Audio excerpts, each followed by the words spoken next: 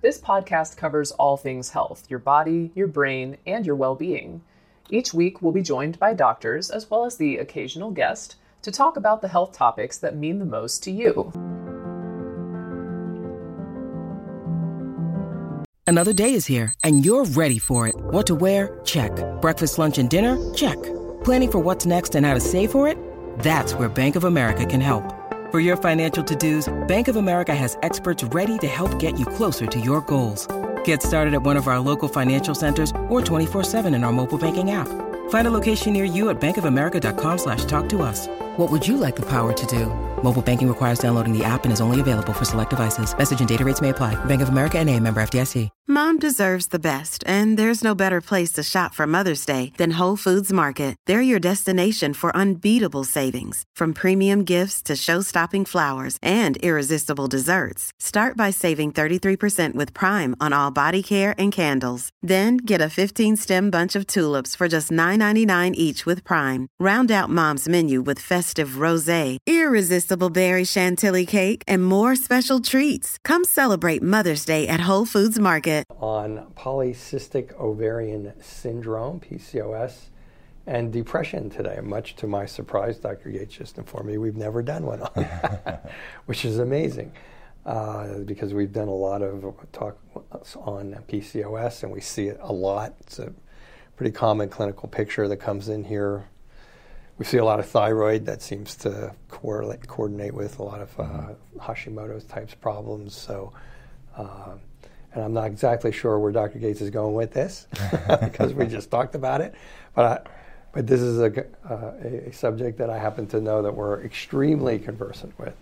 And so I'll be anxious to hear if he comes up with anything new today that I'm not aware of. And if not, I may or may not chime in. We'll see. So PCOS and depression. Well, it's menopause.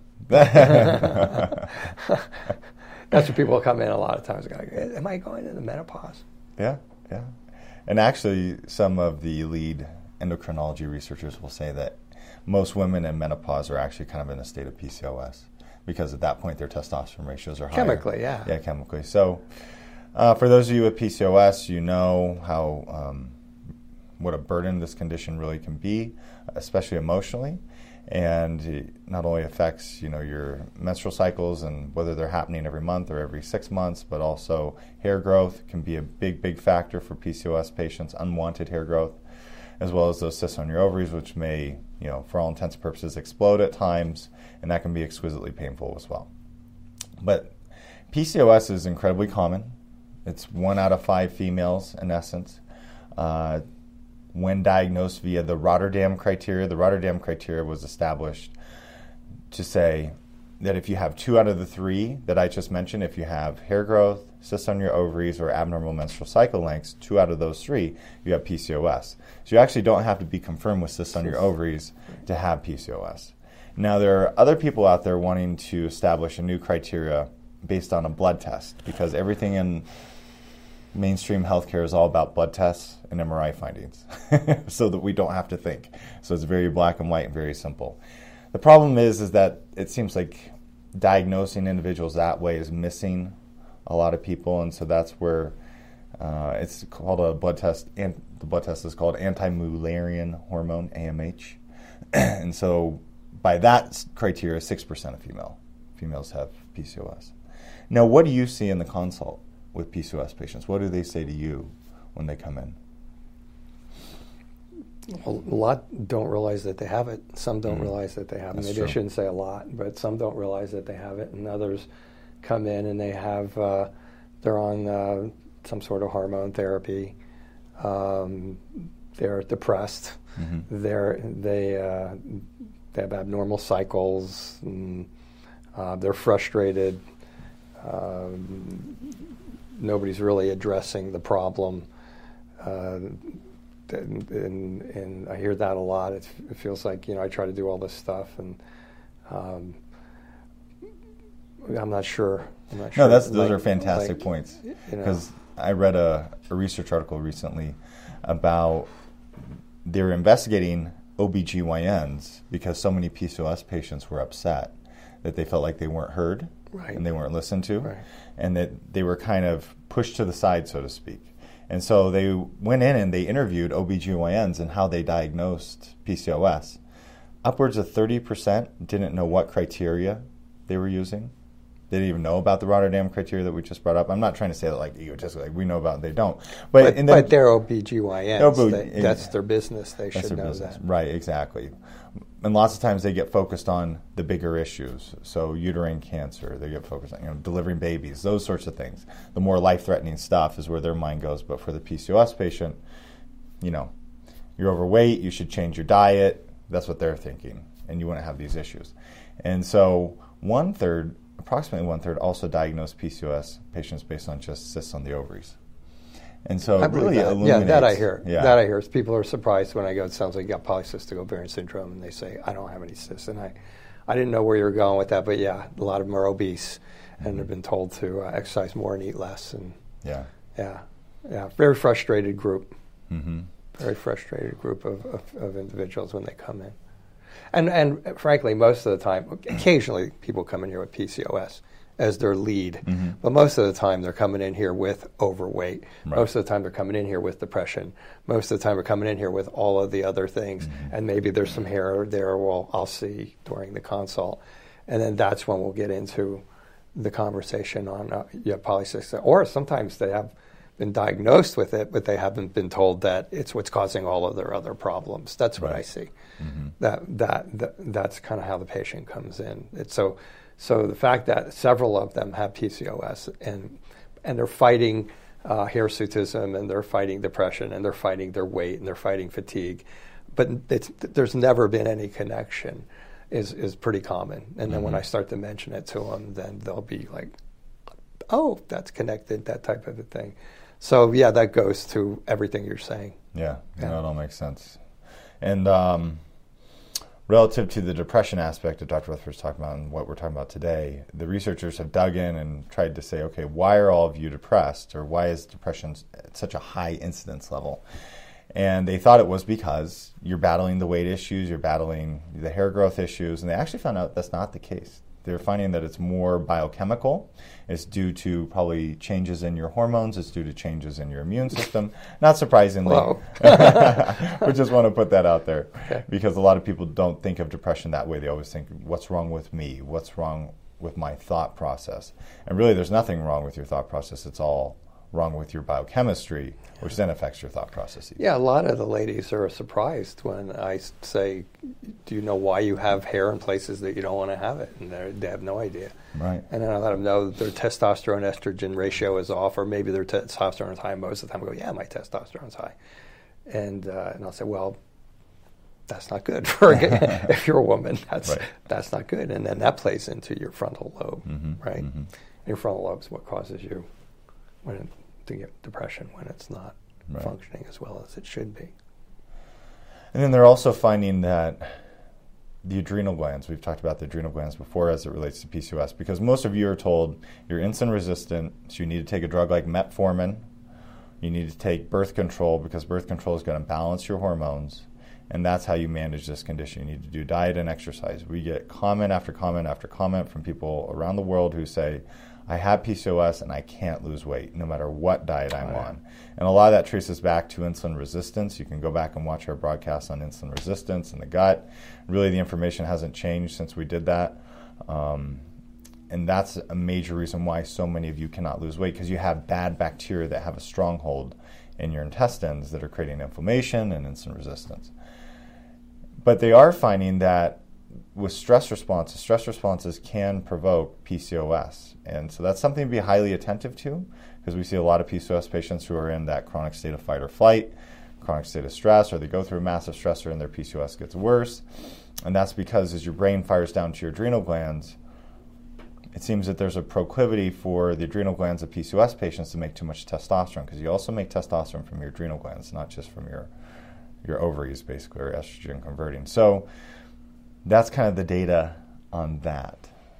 Yeah, I think we see more people who have it as a stress response than pretty much anything else. Yeah, we see that as a major component. Yeah, I mean, we see the gut all the time, but my impression is, in listening into the histories is that the stress response seems to be like more prevalent than the natural imbalance just taking place. And then I would put the gut second, but both of them are high as to what's causing it.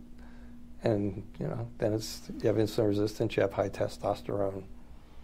Hard to lose weight if you're almost impossible to lose weight, as a matter of fact. And then there's a major overlap with Hashimoto's, as we've talked about in I other didn't know broadcasts. if you wanted to mention that. I think that'd be good. Because that adds to depression. The second layer of the PCOS 100%. thing. Yeah, because at least 43% of you have Hashimoto's. That's where your immune system attacks your thyroid. The immune cells of your thyroid go into your frontal lobes, reduce blood flow in the frontal lobes, highly associated with depression. And when you overlap those two, now you're talking about the two most common causes of infertility and inability to carry a fetus full term. Yeah, so it's like a double whammy. But we've said that from the beginning. For those of you who've watched us, there's nothing that walks into our office. I had a great case yesterday. The lady that was the new patient yesterday. And she was cute in the sense that she was like, she had like 15 different or 20 different symptoms that she had listed. And she got it. It was like, she said, it's all connected. And that's the shining moment in our office when the patient realizes that now we've taken a giant step forward. And it's always multiple vicious cycles. So so it's gut. I mean, you can get insulin resistance from just eating like crap too. But it's mostly people who come here have already checked all that out. They've already done their exercise. They've already fixed their diet. They're already on the paleo diet. They're already on the autoimmune paleo diet. They're on some diet. Today it's the ketogenic diet. Whatever it is, we'll know. Just ask us because we start seeing it. And and usually that's out of the way. So usually, I mean, to me, it's like stress seems to be number one. Gut and stress run like neck and neck, and then Hashimoto's is next. And then, if you really want to get technical, get into Hashimoto's and all of the connections there that can contribute. So it's like PCOS is like the first domino that goes, or maybe the second domino that goes in a line of dominoes that all create abnormal frontal lobe chemistry, and then you're depressed. And sometimes counseling helps. The patients who come in here, counseling, it helps, but it never helps enough, or they wouldn't be in here. Not putting down counseling at all. Go. If you're feeling down, you need somebody to talk to, go. It's good. It's good stuff. But this is a different animal. Multiple vicious cycles. Yeah, PCOS and thyroid are kind of the canaries in the coal mine, and yet, your illumination of they come in like nobody's listening to me. Nobody's giving me any solutions until I get assist. And we were talking about another case earlier this morning, the one where it's called a paraneoplastic syndrome, and this individual was kind of confused as to how it could be timely relative to her when her symptoms started. But as Dr. Gates reminded me this morning, it takes a long time for a cancer process to come involved. And a paraneoplastic syndrome is where the immune system that's fighting the cancer can kind of, for lack of a better term, break off and start attacking other things. And that takes time. And it's the same way with all of these things. It goes to your point of waiting for the test to be, waiting for the cyst to come around, or waiting for the test to be positive. By that time, if it's insulin resistance, how long does it take? I've seen estimates of 10 to 20 years of insulin resistance developing, and then the ovary going, and then there's this going. And now, by that time, the person's been sick for 5, 10, 15, 20 years, and nobody's doing anything about it because the test is normal, because they need to do that. So I think that's an important part of understanding the whole concept of the polycystic ovarian syndrome and the stress, too, just to illuminate what Dr. Gates was alluding to before. Yeah. I think that pretty well covers It's important. It's a big deal. That's the other thing. I know I'm rambling. But that's good. Here it is. That's the other thing. It's a big deal. I mean, you asked me about when the consult. I want your experience on that side. And people come in, and a lot of times they don't even realize it. If you really want, they don't realize it. They've been going through this, and then they'll come in, they'll be depressed, and they'll have weight, and their hair will be thinning, and they can't lose the weight, and their bowels are off, and just on and on and on and on and on. And I'll look in there, and they'll be diagnosed with polycystic ovarian. So So you've been diagnosed with PCOS, yeah. Meaning usually they have the cysts, right? Mm-hmm. And I'll say, okay, well that's the cause of like all, and they'll go like, it is? You know, it's like, yeah, this is like your problem. So it's kind of interesting. Yeah. It really is interesting because so many individuals have trouble losing weight. Because it's a big deal. Yeah, it's a huge deal. And when you can't lose weight, your hormones lots of times are imbalanced, so to speak, whether you're a guy or you're a girl. Basically, if you're a guy, you have a tendency to be estrogen dominant. As a girl, you have a tendency to be testosterone dominant when you're insulin resistant. And all of these factors play in to make it really difficult for your body to start losing the pounds. And lots of times people have to do pretty drastic measures for an individual who can't lose weight. For example, if they've been on the paleo diet or something like that, or Atkins or keto, and you're not losing the weight you want to, there's way more complicated mechanisms in here. Yeah, so a lot of times, so most of the time, frankly, when somebody comes in here with depression, they don't even come in here for depression. Like almost always, but everybody comes in here with depression just about. And not to laugh, but I'm just saying, it's like if they have fibromyalgia, they have depression. It's the bottom line is it's usually what's going on elsewhere. It's usually the chemistry that's affecting your brain, and this is a perfect example of that. And it's also an example of how these problems are all multiple vicious cycles, and you have to be able to understand the whole framework around them and figure out where to start. Yeah, in this particular case, maybe you start with the insulin resistance or the gut bacteria, or maybe you start with dampening the stress response, depending on that person and how they present to Dr. Gates when he's doing his treatment. So, and all this comes from the psychiatric literature, because in psychiatry they know that antidepressants work for people, but lots of times the antidepressants don't work for everybody. And if they don't work, frequently they have to try many different antidepressants, so it's called treatment-resistant depression. So they started delving into all the other mechanisms in the body that are screwing up the brain, from the gut bacteria to the obesity and the inflammatory chemicals and the hormone changes and B vitamins, all these different things.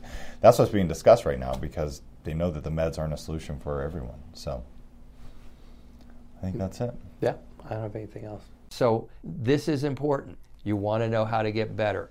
Now, there's going to be some nuggets in here that are going to help some of you. There's going to be some of you who are like, throwing spitballs at your screen going, wow, this guy's like an idiot. But I'm telling you, these are the basics of how to get better. And if you bypass these, plus the ones we're going to be talking about over the next week or two, you are going to have a hard time getting better at all. And if you get better, you're going to be the person who has to keep doing it over and over and over again, because there are things that are sabotaged. Wrap up this week's presentation, and I'm here to educate you. We're here to try to answer the questions that we've had over the last 6 or 7 years or 8 years or whatever it's been, and so please do that. So until next week. I hope you. If you're enjoying this, then please don't miss next week.